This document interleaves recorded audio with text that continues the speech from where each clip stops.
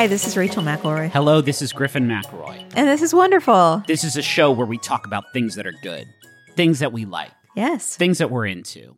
Let's cut the BS.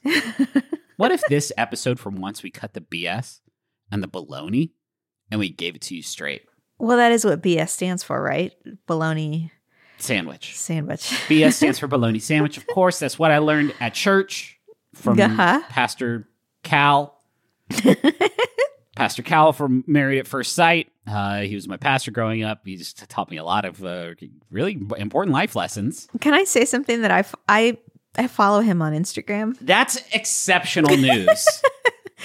And just the other day, his most recent post was, a lot of people ask, am I really a pastor? And then he had a clip on his Instagram of him giving a sermon. I bet he's great at that. But I still didn't really believe it. Oh, okay. Interesting. I was like, he probably just put this together. I have to imagine he is a better pastor than he is matchmaker, because sort of statistically speaking, him and Dr. Pepper and whatever third expert they rotate in and out on that program, statistically pretty bad, actually. I think he used to be a pastor. Okay. I don't doubt that he didn't used to, Well, you never get out of the game. Tread the boards. Tread the boards. No. Isn't that he's not I don't think he's tap dancing up there.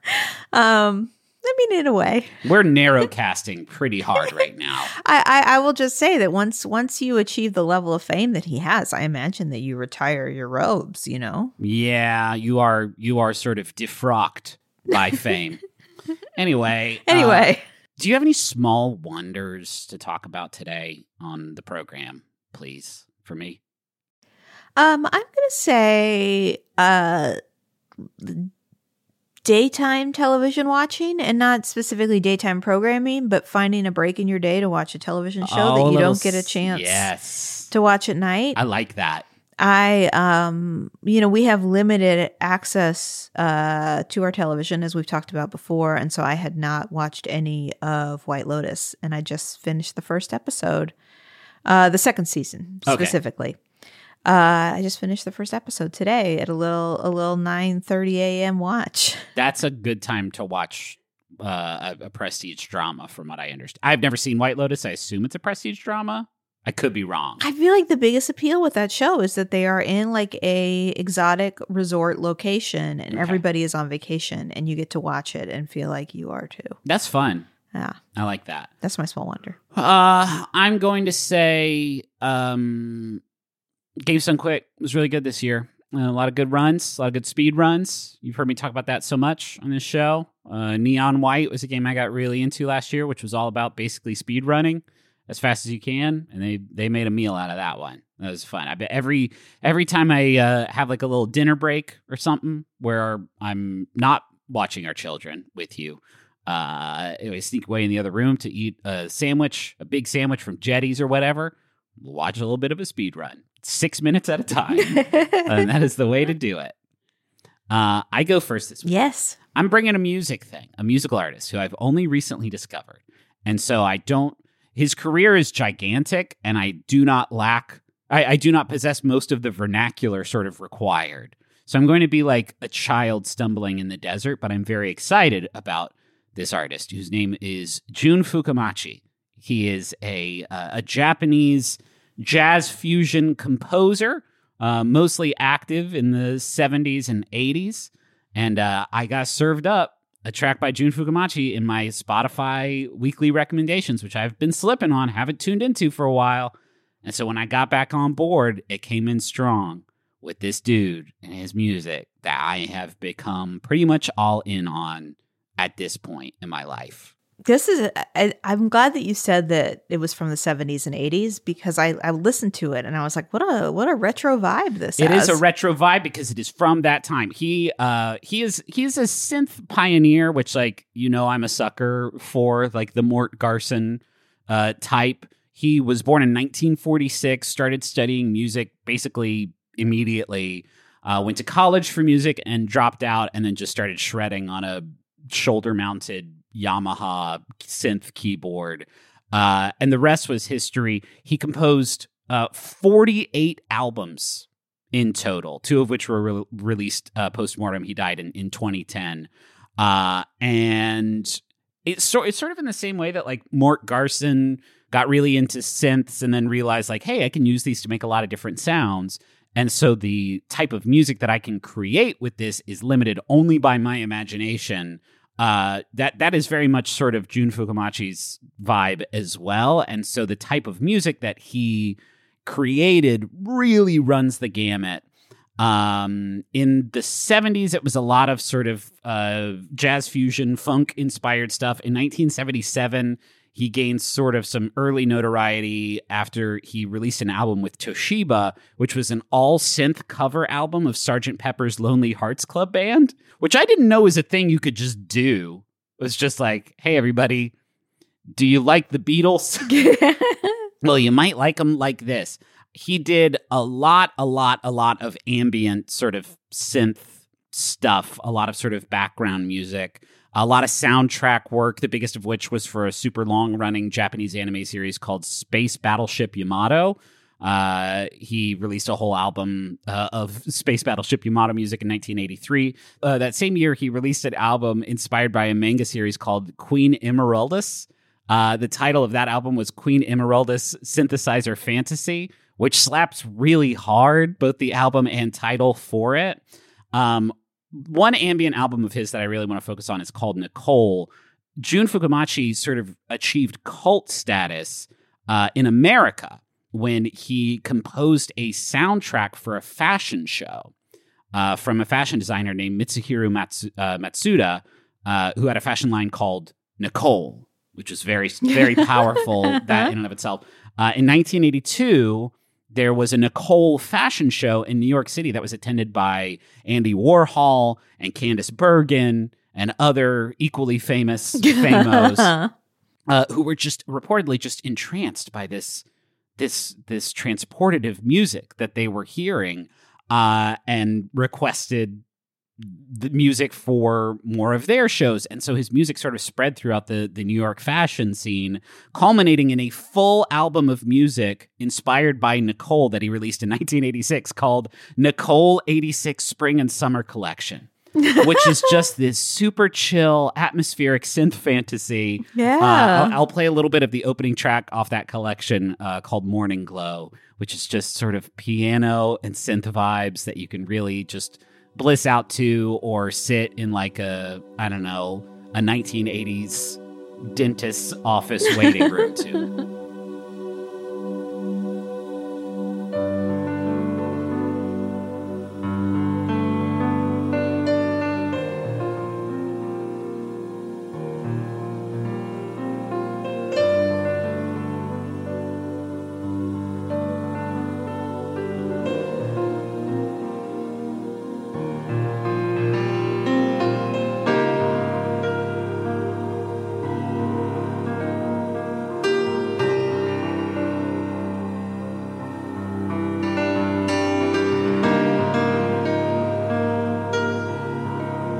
So that's like one big bucket of his work. He made all of this very just sort of dreamlike synth ambient music.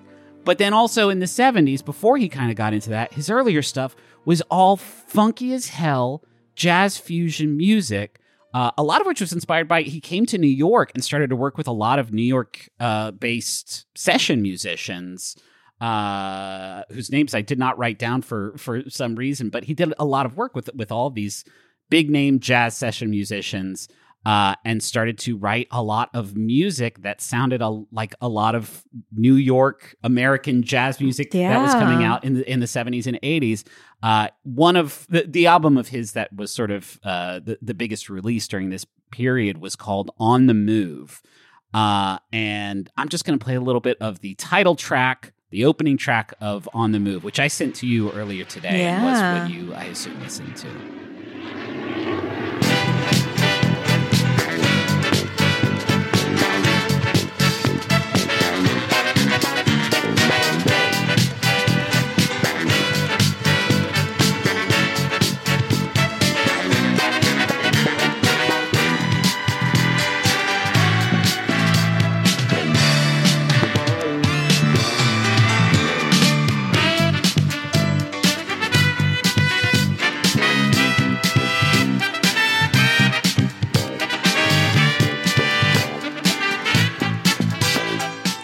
It's so funky. Yeah. It's so funky. And pretty much every song on the album has this vibe that is really impossible to describe unless I think you're much, much smarter about this type of music than I am, where just like every 16 measures, it just becomes a new song. Yeah. With just like a different sort of time signature sometimes and a different instrumentation. But all of it is so fun and like interesting to listen to. I felt like when I was listening to it, felt like this would be a great opening song for like a television show or a movie, because it really, like, I don't know, it takes you to a very specific place, you know? It takes you on a journey. Yeah. The dude wrote basically 50 albums. So like I feel I'm very enthusiastic about his music, but I feel really ill-equipped to give any kind of like biography or summary of his work, because it really was enormous. This man's creative output was gigantic. But I find it really interesting that he was able to gain cult status in the fashion world with this one type of music, and then gain status in the like jazz fusion funk world with this type of music, and then in the soundtrack world with this type of music. All the while, like, composing on this sort of burgeoning new way of making electronic music that I find very exciting. But what's most exciting is, like, I, as a new listener of Jun Fukamachi's music, can just go on YouTube and type this dude's name in and listen to different kinds of music for literally hours. Every day, basically, since I've discovered him, I've just typed in his name on YouTube and just started listening, and I have not gone wrong yet, because I'm just really, really, really into all of the different vibes that he was able to capture throughout his career. From a like pioneer of a new type of music standpoint, I find him very exciting, but also from just how is one person capable of writing all of these different kinds of music and being so fucking good at it? I am always going to be very, very on board with that. So that's Jun Fukamachi. Go listen to literally anything. I would recommend starting with On the Move. There's a live album that he did, which I think is called Jun Fukamachi and the New York All-Stars, that has some live tracks off On the Move on it too. Just join me on this odyssey through this dude's enormous body of work. And before that happens, though, I would like to steal you away.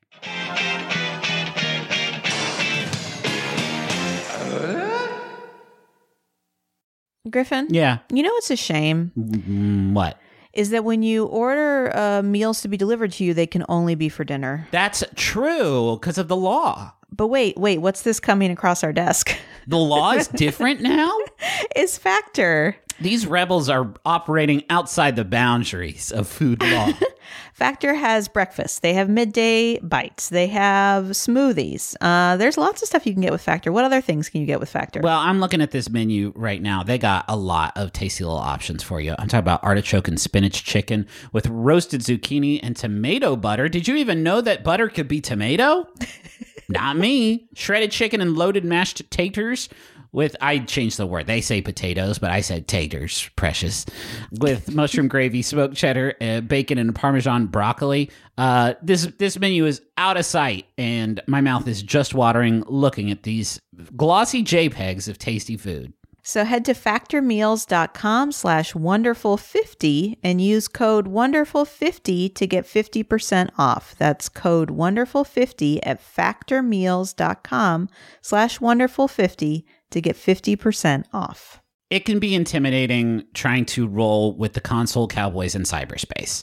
There's always the worry that maybe they know something that you don't, vis-a-vis website design or website functionality, and you think that I could never be among their illustrious ranks. Griffin, if I wanted to build a website where I ranked my favorite episodes of Ghost Rider, would I be able to do that?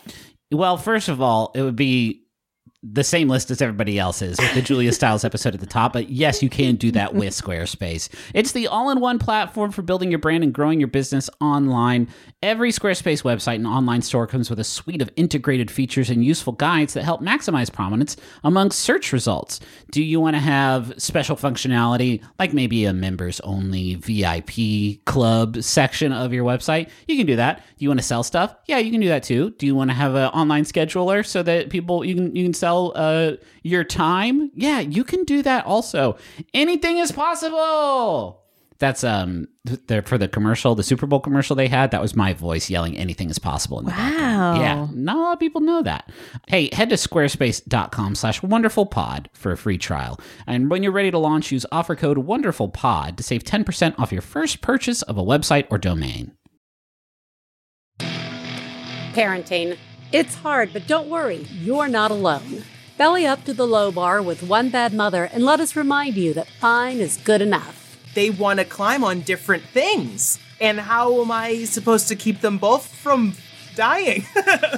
There is a right way to do this. And if I can figure out that right way, I'm going to be a good parent. So that is not a thing. So join us each week and let us tell you that you are doing a good job. You can listen to One Bad Mother on Maximum Fun or wherever you get your podcasts.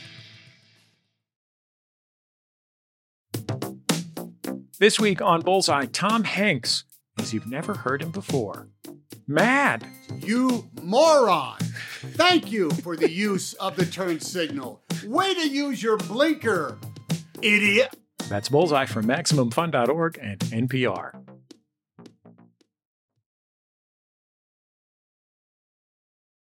Are you ready? I am. My topic is so fun. Oh boy. I'm excited to talk about this with you. More fun than MC Scat Cat?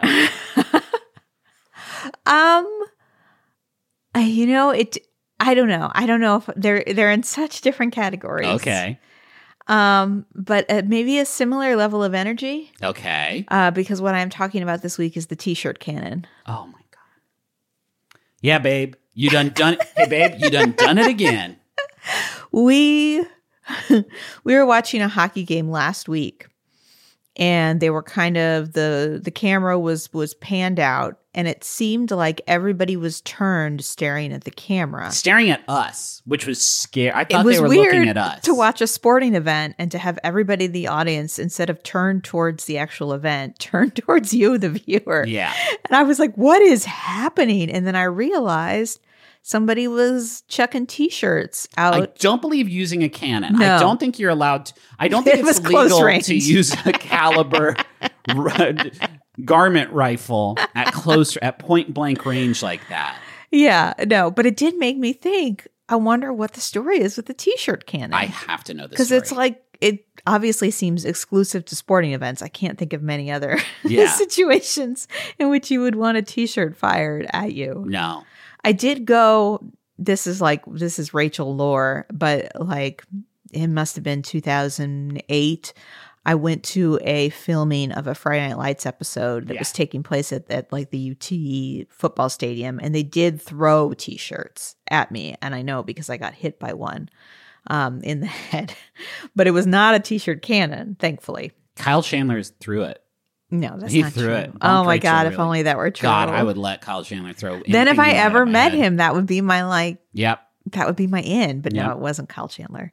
It's Jesse Plemons. God, that would be good too. That would be good. I would let most cast members from Friday Night Lights throw a thing in my head.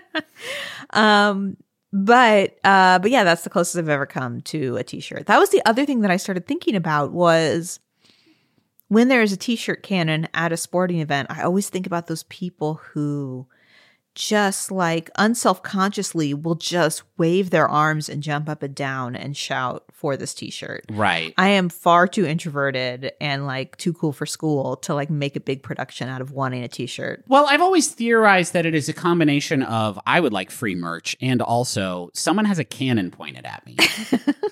So I am, of course, going to sort of I am going to put myself in a very sort of like, I don't know, I'll make myself big to scare the cannon wielder.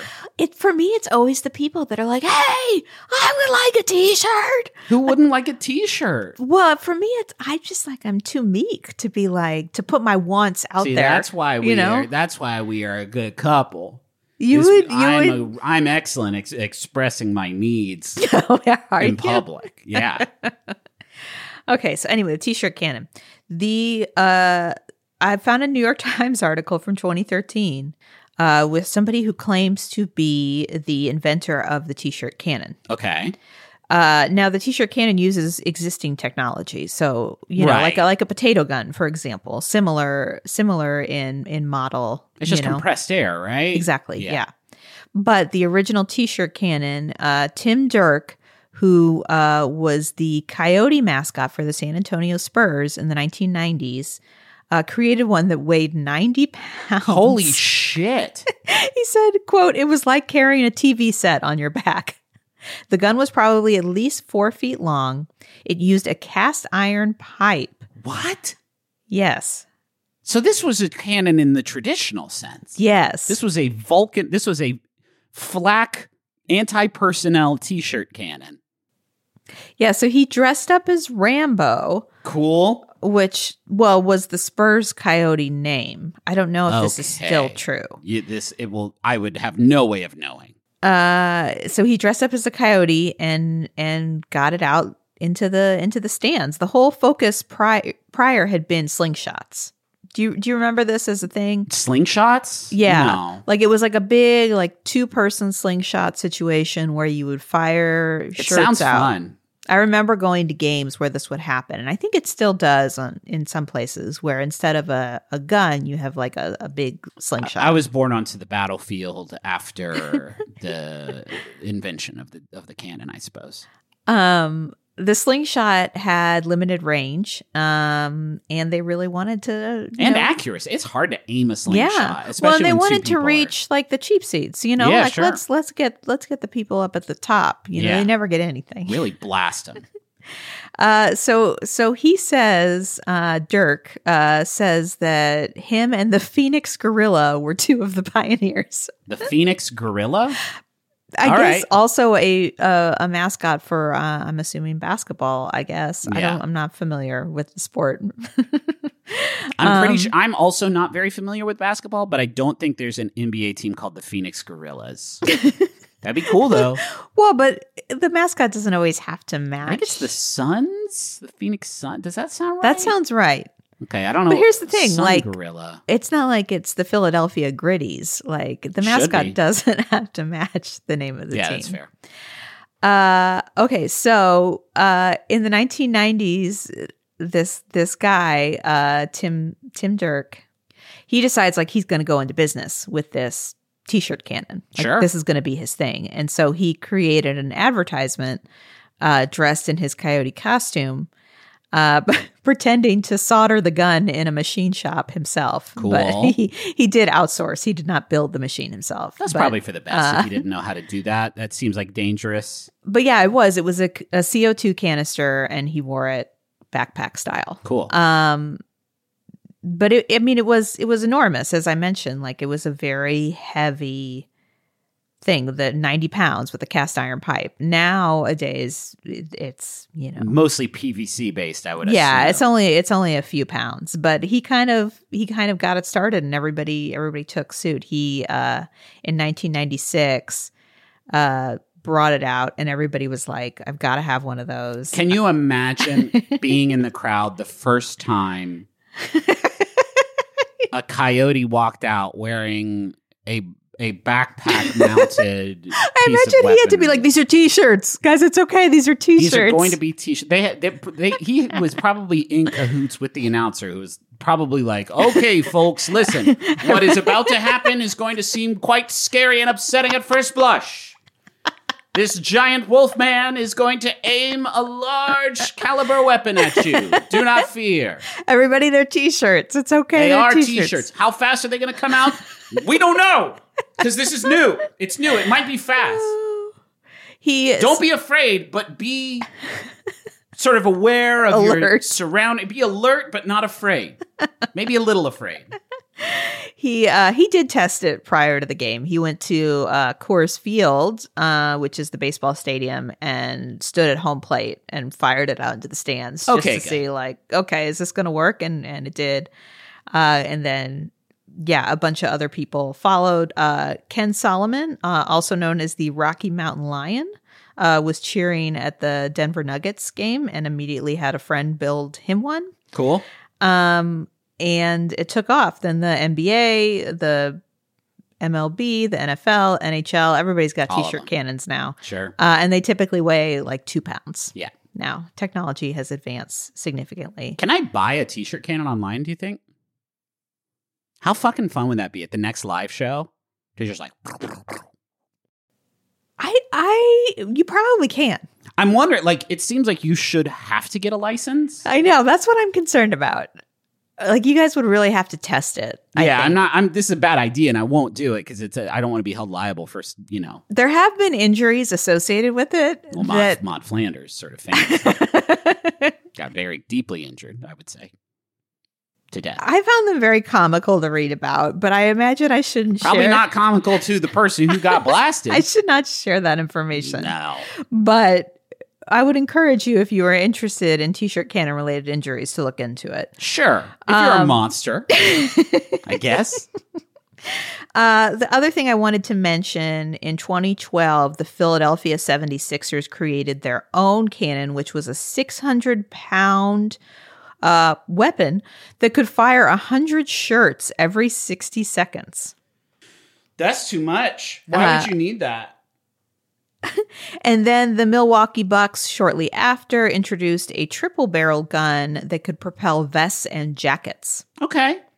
Also fired out of a t-shirt cannon include things like hot dogs and popcorn. I love that. People have gotten experimental with this, to be sure. You can buy a t-shirt cannon on Amazon for $800. I will also say in 2019, a woman was arrested after being caught trying to deliver contraband, including cell phones, chargers, earbuds, and drugs, by shooting it over the fence of a correction center in Oklahoma with a t-shirt cannon. Awesome.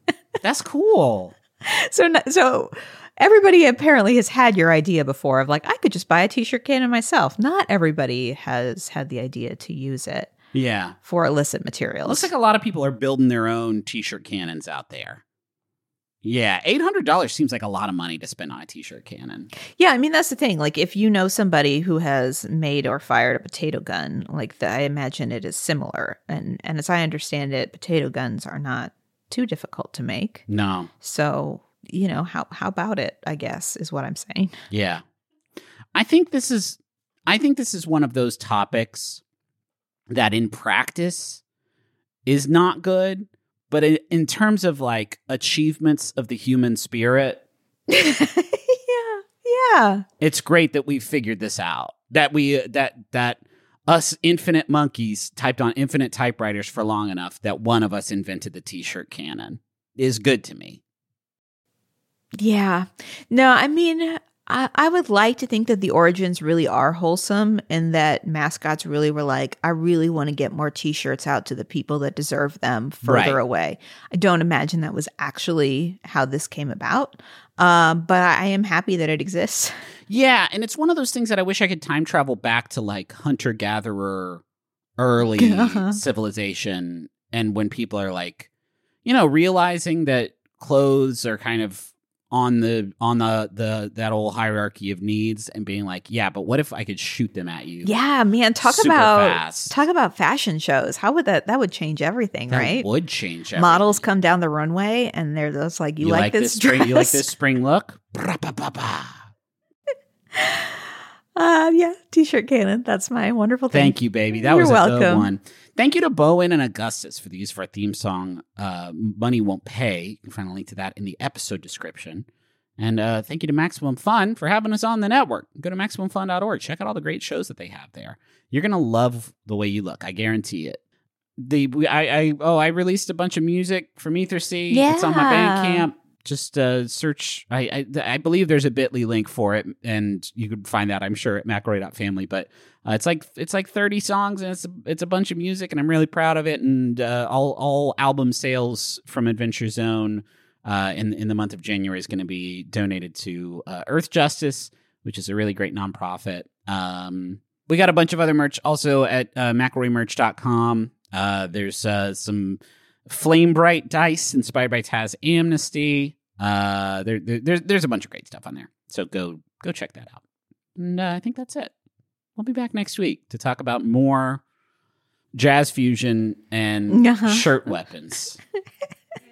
That's a guarantee. That's a guarantee. You heard it here the first. The only thing I want to talk about now is jazz fusion and shirt weapons. So just to keep it locked.